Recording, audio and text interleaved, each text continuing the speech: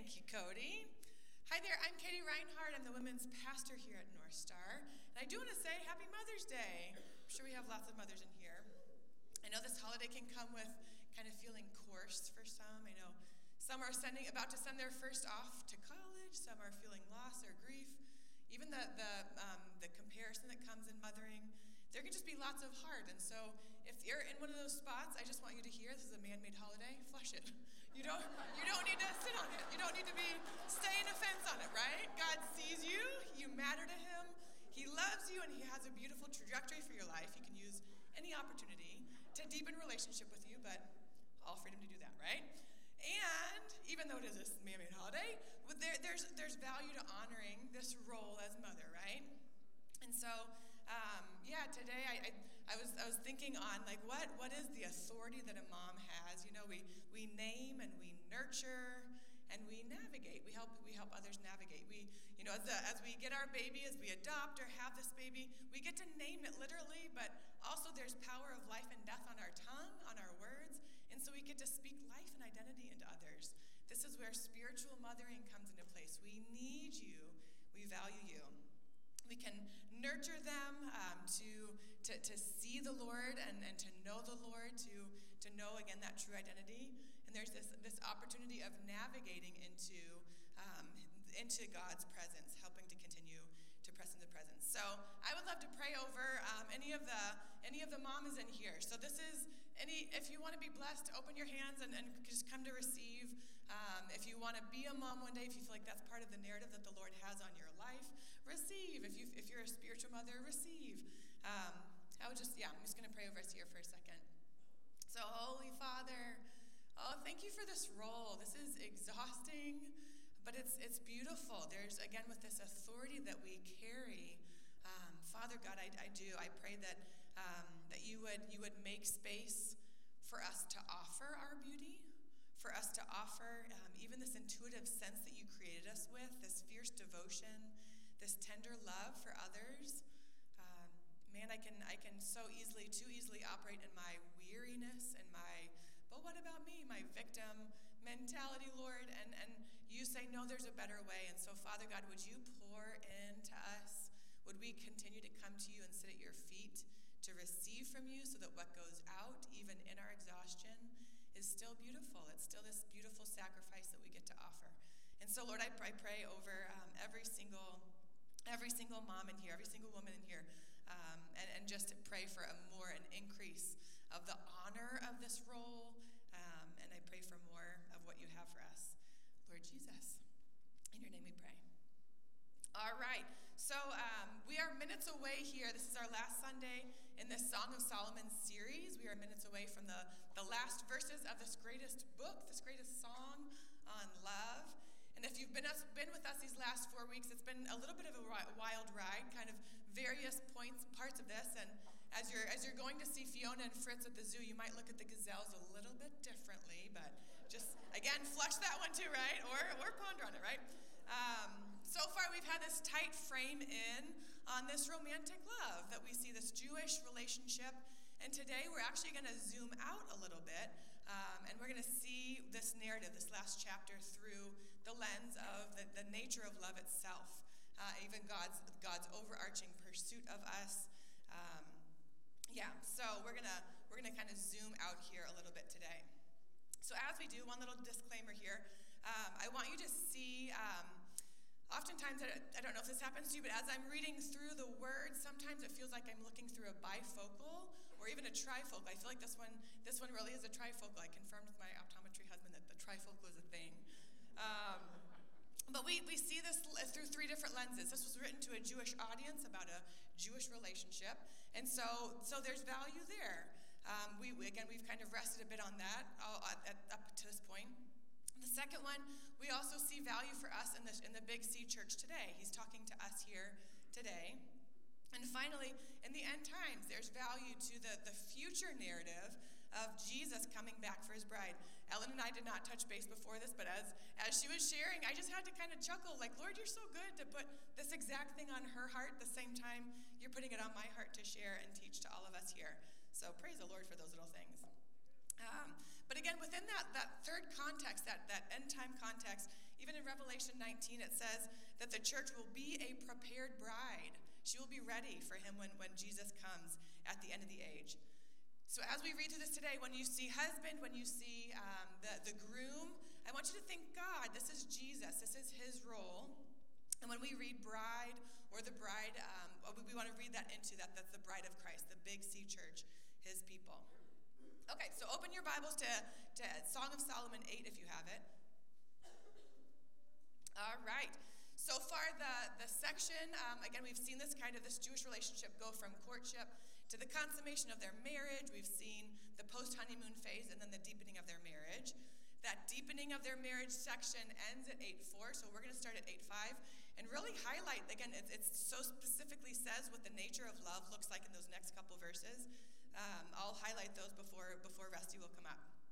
So we start in 8:5. And you'll see the friends ask, who is this coming up from the wilderness, leaning on her beloved? The first time I read this, I read right past this and went to the next part, thinking that was the meat. But I feel like the Lord almost kept pulling me back to this verse here. And so I dug a little bit deeper. And so this actually circles back to a question that was asked in Song of Solomon 3:6 on the wedding day. The bride asks a similar question here. Who is this coming up from the wilderness like a column or a cloud of smoke? That's kind of odd language, definitely not the language I used when the doors opened on my wedding day and I saw Eric standing at the altar like, my cloud of smoke up there. I did not, stud, yes, but not cloud of smoke. So thinking of this overall narrative, there's going to be lots of odd things we read in poetry. I'm not I wish I was more versed in poetry. I'm not. There's lots of odd things in poetry, as well as the Bible. So as we are reading, as these strange kind of word pictures come up, be curious about it. See if it takes you somewhere else. And with this odd word picture, it actually did. So where else, as we zoom out, where else do we see like a cloud of smoke, a pillar of smoke? Anyone know it? Woo, Exodus. Okay, so the Lord, he brings his people out of this slavery relationship with Egypt. But before their toes even touch the Red Sea, he starts declaring part of his character. It's almost like a reintroduction, almost like a wedding for the Israel people to God then. He is noting himself as a leading presence for the Israelites. And so we read this in Exodus 13. This is verse 21. By day, the Lord went ahead of them in a pillar of cloud to guide them on their way, and by night a pillar of fire to guide them, to give them light, so that they could travel both day and night. So God would be this strong leader. Before they embark on this journey, he says, come follow me. I will pursue you. I will go before you. I will protect you and lead you and guide you. So then when we pop forward in this narrative to Song of Solomon 3, on her wedding day, when we see him coming up alone out of the wilderness as a pillar or a cloud of smoke here, what should it bring our minds to? And again, this is with that trifocal. This is where the Jewish audience would have right away caught on and noticed this. We know that she is communicating, he is going to be a leader. He will go before me. He will protect me. He will guide me both day and night. I think that day and night is spiritual. I think it's the day are the easy times, and the night is when, man, we feel the compression, we feel the tightness. He will lead me both day and night. So it's just this beautiful picture. So then we jump forward a little bit further in chapter 8, and we see again this question coming up. Who's this coming up from the wilderness? But it's her leaning on her beloved. It's a similar but different picture. This word picture now is that the bride, again, read the church into this. This is the Big C church. The bride is now leaning on her husband, on her Jesus as they're coming up out of the wilderness. Again, wilderness. If anyone married knows there are many wilderness moments and seasons and long, long seasons of wilderness, but they're coming up together. Beautiful, so beautiful. So again, with that third lens, that last lens, he's thinking through the end times. This is a picture, just like we read from Revelation 19, wherever it was, that she will be this prepared bride We're seeing that this is the mature church. I think, again, Big C Church. This is the little C churches that are awake and alive and alert to the times, the ones that are cultivating this oil of intimacy. They're cultivating this space and this fellowship with God. It's that bride partnered with this perfect Jesus. Him probably was still with the holes in his hand. It's them coming up together. And that wilderness that they're talking about would then be this great tribulation that will happen in the future.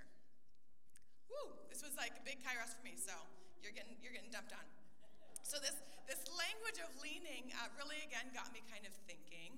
And so, when I was little, anyone that would ask me, what do you want to be when you grow up? For some odd reason, it was a figure skater for me. I never once asked to take a lesson. I mean, I was like way amateur. But that was, excuse me, it's going away. That was like the one thing I wanted to do. That's when Nancy Kerrigan was so cool and beautiful, and me and my friend would be in the ice rink and could just see them throwing the roses down, and we could picture in our minds all the triple axels we were actually doing, which I never got off the ground at all, But I think of this progression of ice skating of, when you're first starting, you're leaning on your friend and you're trying to not make them fall, but they're making you fall, and trying to do that little dance there. Leaning on the wall, they now have those PVC trainer kind of things that are very helpful. But then you go from that clunky walk skating to then gliding a little bit and a little bit more independent with the movement, and then you go to big old fancy movements, And so as I have thought through, even in this performance-driven culture that we're in, I think I kind of had a parallel between Christian maturity and maturing as a figure skater. Sounds silly little analogy there. But I think I thought when I was a baby Christian, sure, I would need to lean on God and really mature believers that are in my path and read the Bible a whole lot. Sure, yeah, I would need that. I'm new to this whole thing. But as I progress, as I mature, I won't need it as much, and I won't need community. I won't need to hold on to community and lean on people that way. But as I've read through the Bible over these last years, decade, that's totally not what we see at all. That's not the narrative, the invitation that we see at all. We actually learn that we should be leaning more on him the more mature of a believer we become with him. And this is so flipped around from our culture. Our culture is saying you're better off on your own. I won't sing that song. The culture is saying God's not actually trustworthy. He'll come and go. Culture will say lean back in fear. It feels more comfortable here than depending on someone. Culture will say even things like let go of him so you can control the situation a little bit more. It feels familiar. But if you've zoned out, pop back in at this point. If you have to hear through our walks with the Lord, through our journey with him, there is no part that we can afford to not be leaning on him. Especially as times compress, contractions start, we have to be mature believers leaning on our beloved. This is why almost daily I practice benevolent detachment. It's a simple practice of saying, God, I give everyone and everything back to you. I give my kids and their things. I give my ministry. I give my family and my parents. I give my husband. I give these things back to you so that my arms are free, my heart is free to then hold and lean onto him. And I think we remain in this posture of leaning because he wants us to ascend with him. He's taking us places. He's sanctifying us because then when we're with him, we're seeing what he's seeing. And we're hearing what he's hearing. We're walking in pace with him. Remember when Eric and I first started dating, I would grab his hip and push it right into my hip so that we could even walk together. That's the intimacy, the closeness that he wants with us. That's being this equally yoked. And if I can press just a little bit deeper into that, I think the Lord really wants to eliminate the different false comforts, the different things that we're leaning on that we think are bringing us security, but actually are bringing probably false security. We read in our Bible reading plan earlier this week, Isaiah 2. We read, I think it was 3 different times in that chapter, he said, go low, stay humble. If you don't stay humble, I will make you humble. Rid yourselves of all pride and of all arrogance. Strip yourself of these things so that you are dependent fully on me. I wonder if this is honestly part of the shaking that's going to happen that Revelation talks about, that the shaking that's going to happen to the nations as we lead into, again, that third narrative, that end time narrative. Okay, so we're gonna transition to the next couple verses here. So Song of Solomon 8:5, the second part of that verse says, "Under the apple tree I roused you there, your mother conceived you. There, she who is in labor gave you birth." Happy Mother's Day, right? We all remember those moments. Woo. This is a nod probably back to the garden language. You were created. I was with you when you were created and conceived. I was with you when you were born. And I roused you. I awoke you. Next verse 8:6, the beginning part says, "Set me as a seal over your heart, as a seal upon your arm."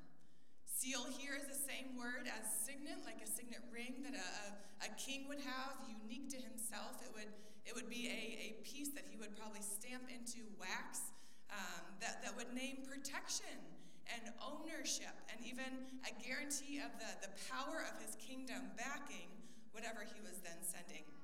So here we see that the bride, the church, this Big C church, is saying to Jesus, the beloved, "Let the core of my identity be your heart.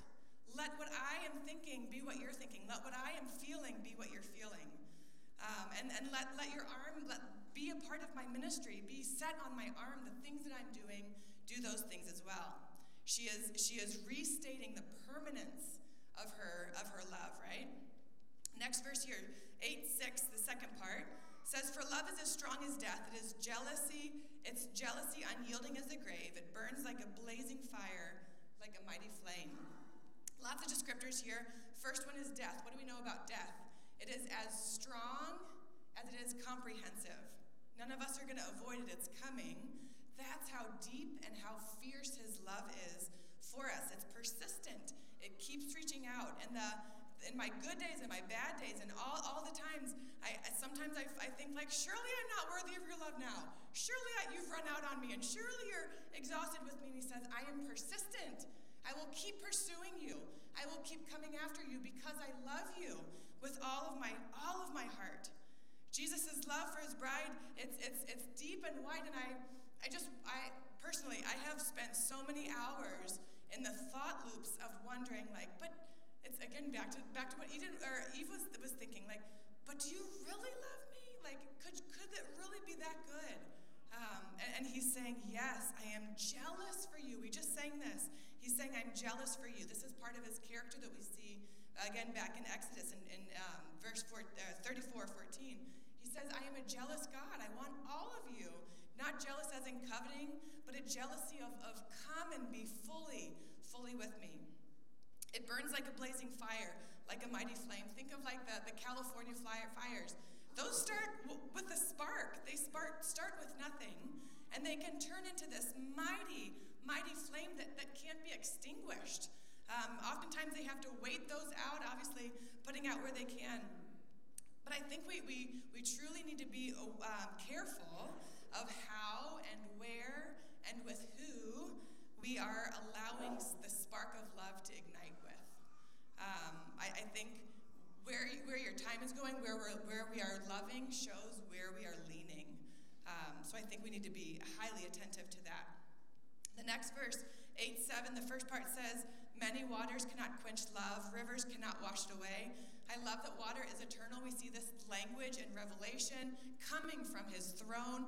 Water is his love for us is not finite, even specific just to this age. It's transcendent. It goes, and he's loving us supernaturally, permanently. Again, things my mind can't even really circle around. And the last verse here, in 8:7, the second part, I want to give, if one of you were to give all the wealth of his house for love, it would be utterly scorned. Love can't be bought. It can't be sold. So much of love in these days is transactional. He is not transactional. He is a king with power, but he will not use that power to get something from you. That's transactional. That's mechanical. He is also this groom with desire. This groom who desires. I think of how Eric probably desired me on our wedding day. He desires in this way of, I want all of your heart, all the time, as often as I can. I want this increase of deep, dynamic relationship and fellowship with him. This is where we cultivate again that oil of intimacy that those virgins needed when the groom was coming. We need to be leaning on him. And as I again fast forwarding all the way to the New Testament here, I think of who is the person that modeled this the most beautifully. Of course, it's Jesus. He always leaned on God. He always modeled dependency on God. He was 100% God. He could have done it all himself, cutting off that relationship. I don't know if he actually could have. That's probably totally contrary. But he always modeled leaning in to God the Father. And I think of the last gathering he had with his disciples. He leaned so far that he was then kneeling in front of them, wiping off the grime and the dirt from their feet, showing and modeling servant leadership. And then he shared this meal and turned it on its head, because now he was the ultimate sacrifice, and he was the one who is modeling his love for us. And so Rusty's going to finish our morning out here and just even talk through a little bit more of that Last Supper and what that looks like. Communion is something we do here every gathering, but we're gonna offer it in a little bit of a different dynamic way here. Boy, she's good, huh? I think we ought to just let her stay up here and finish the hour. That might be the best move. Oh, can you hold this, Kitty? Don't call anybody.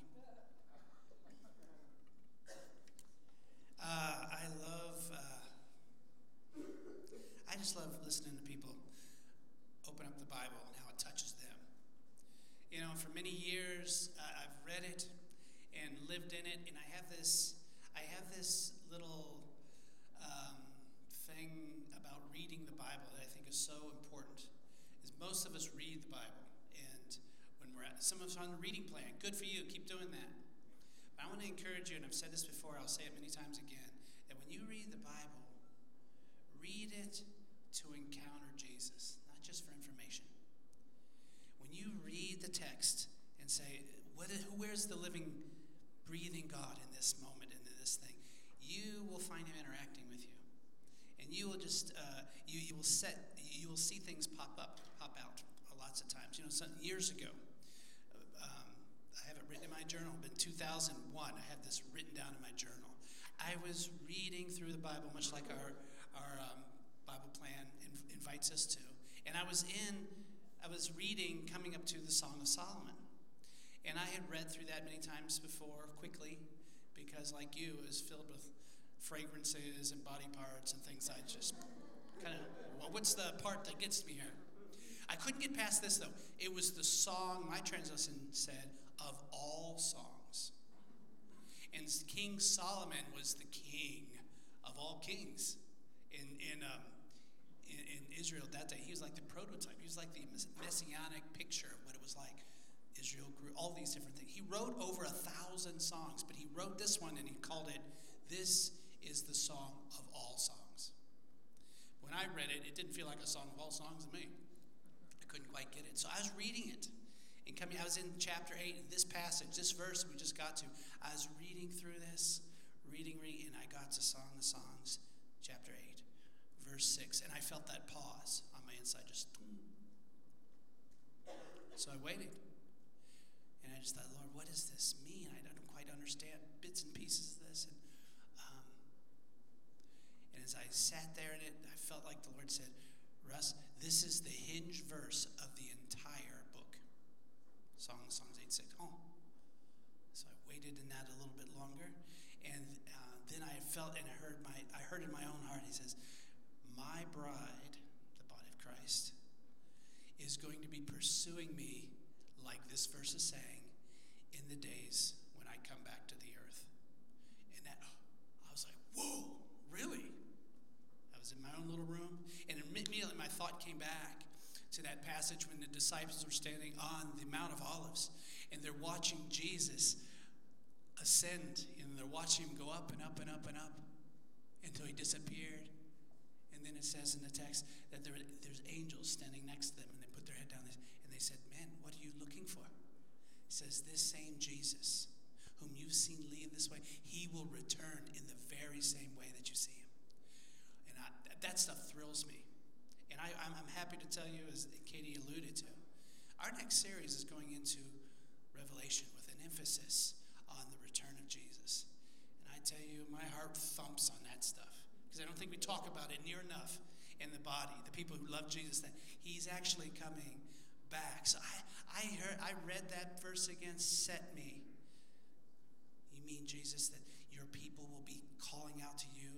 Jesus, oh, be set on my heart. I want to think your thoughts. I want to feel your thoughts.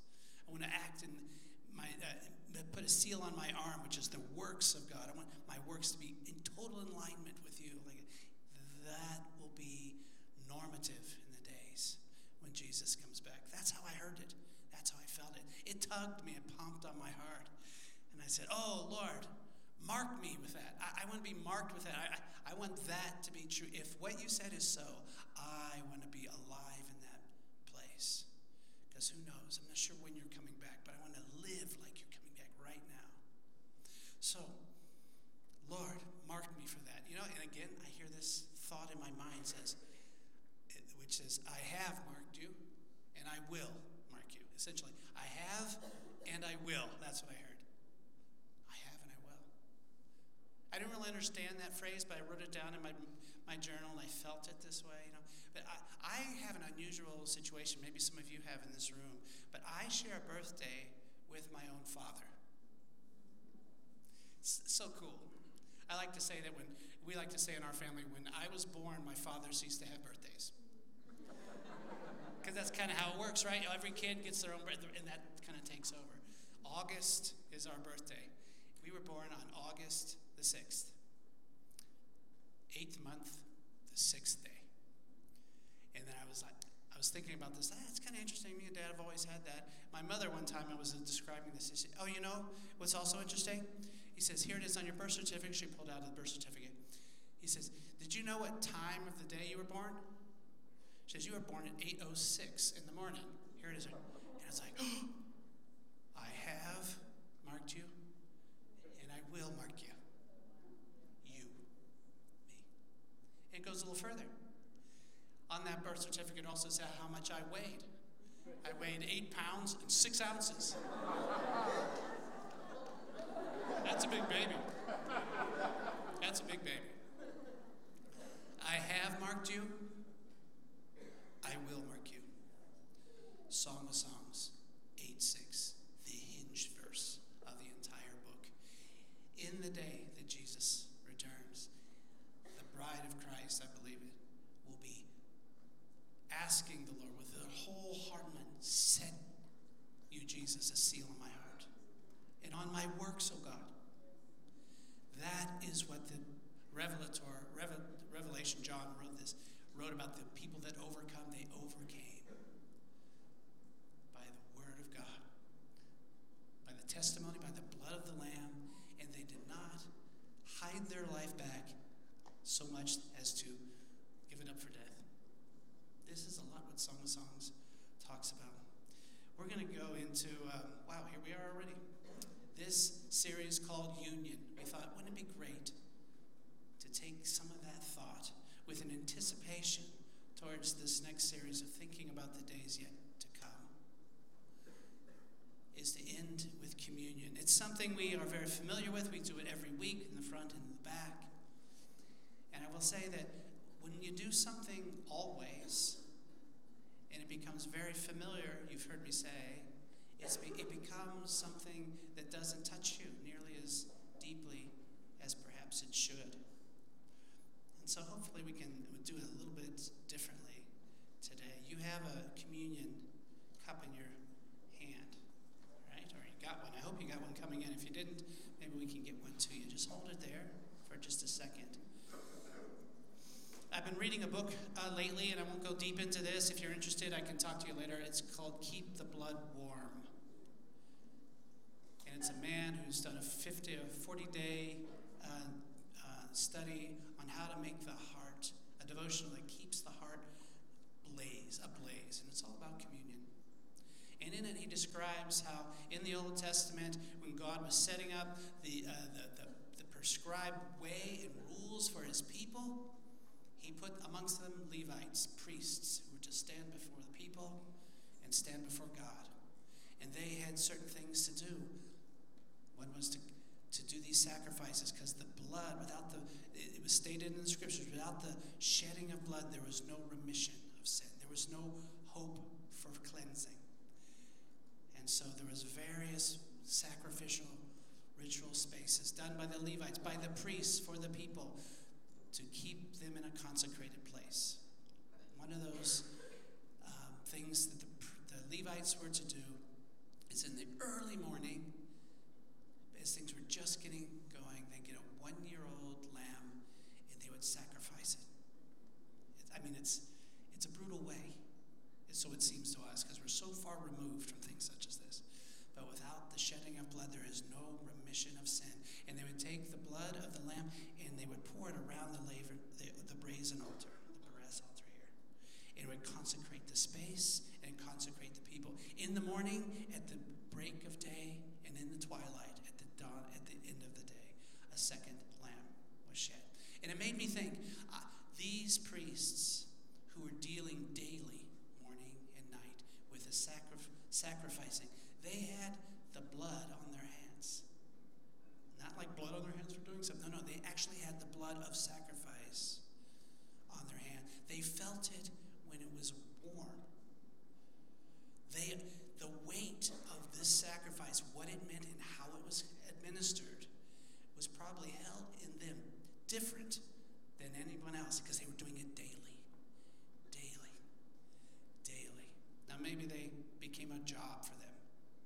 But can you imagine living with this? Was what this communion, this space, it consecrated the people. That was their job, to make them right before God in these moments. I have to do this night and day. Night and day. And it made me think, we come to the communion table so casually and so quickly in some cases.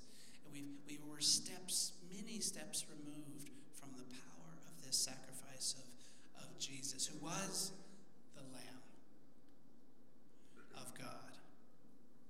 Interesting little side note. I have a friend, spiritual mentor of mine. His name's Mike Bickle. He told me once, he says, in Revelations 14, I think it is, when it's describing the men and women who made it through the great challenging time, he says they will sing 2 songs. One, the song of Moses, which is a song of deliverance.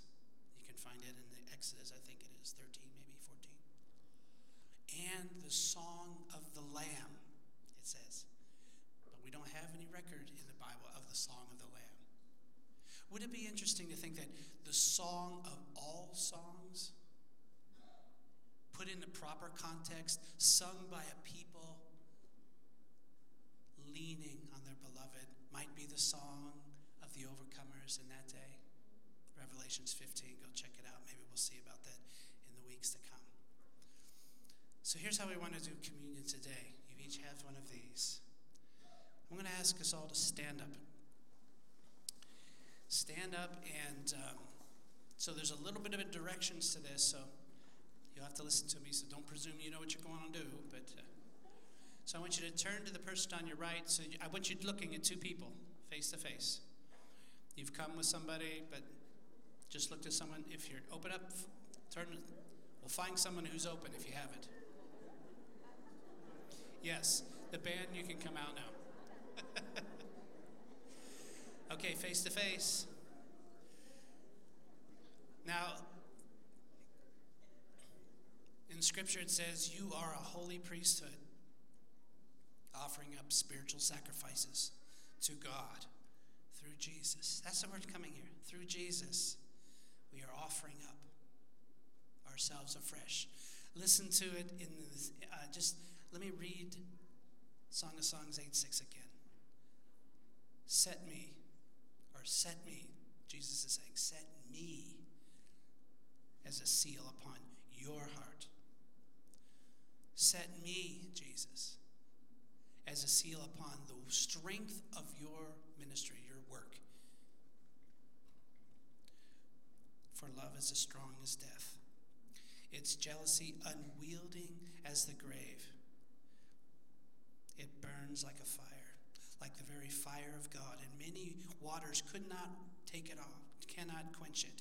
Even if a river were to come down upon it, it wouldn't quench this kind of fire, because it's not a natural fire, it's supernatural. If one could give all the wealth of his house for this, they'd say, no way, what I have is worth more than all that you could ever give. I want you to look at the person next to you, and one's going to be the server, and one's going to be the receiver. And then so the server's going to serve while looking into the eyes of the person and repeating after me what I say. Then it will turn it on its head, and the other will turn it back to you. This feels a little intimate when you're looking at the eyes, and it's quite uncomfortable, isn't it?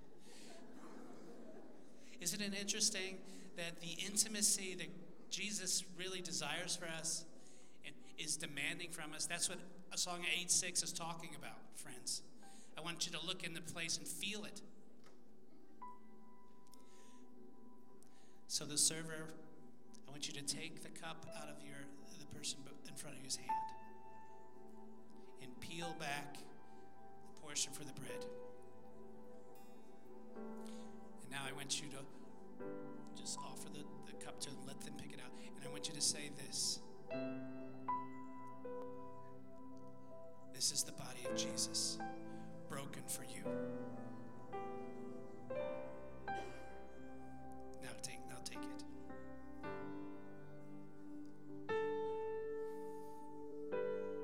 Thank you, Lord. In the same way, same person, peel the top off of the juice and look into their eyes and say, this is the blood of Christ shed for you. Now take it.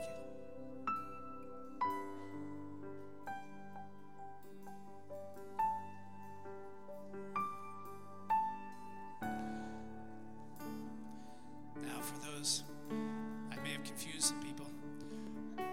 Some are already finished, but now we're going to turn it on your head and for the other person do it. Jesus understands we're the mere mortals. So now, open that bread piece and say to them, look in their eyes, this is my body broken for you.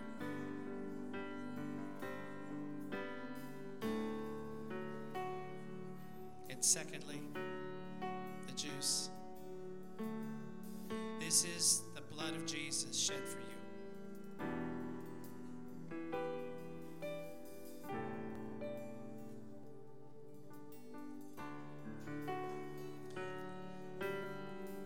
Said in Corinthians, and we'll conclude with this. He says, what I received from Jesus, I gladly gave to you. As often as you take this bread, as often as you drink this juice, do so remembering me, Jesus, until I come again. That's a declarative moment. He's coming again. And we are remembering you in a fresh way today, Jesus. Pray with me here, and then I'll invite the prayer teams up as I'm praying. Father in heaven, I thank you so much. You've gone the full route for us. The way you love us is what you're going to cultivate in the body of Christ, that we would love you in the same overwhelming way that you've turned to us. We want to be the ones, Lord, that are leaning on you. We want to be the ones who have consecrated our hearts, minds, souls, and all that we do, Lord, would be turned and empowered by this love. So we bless that, Lord. I pray you would seal the hearts and seal the arms of everyone in this room that is seeing it maybe just a fraction of different, Lord. Grab it, hold it, and place it on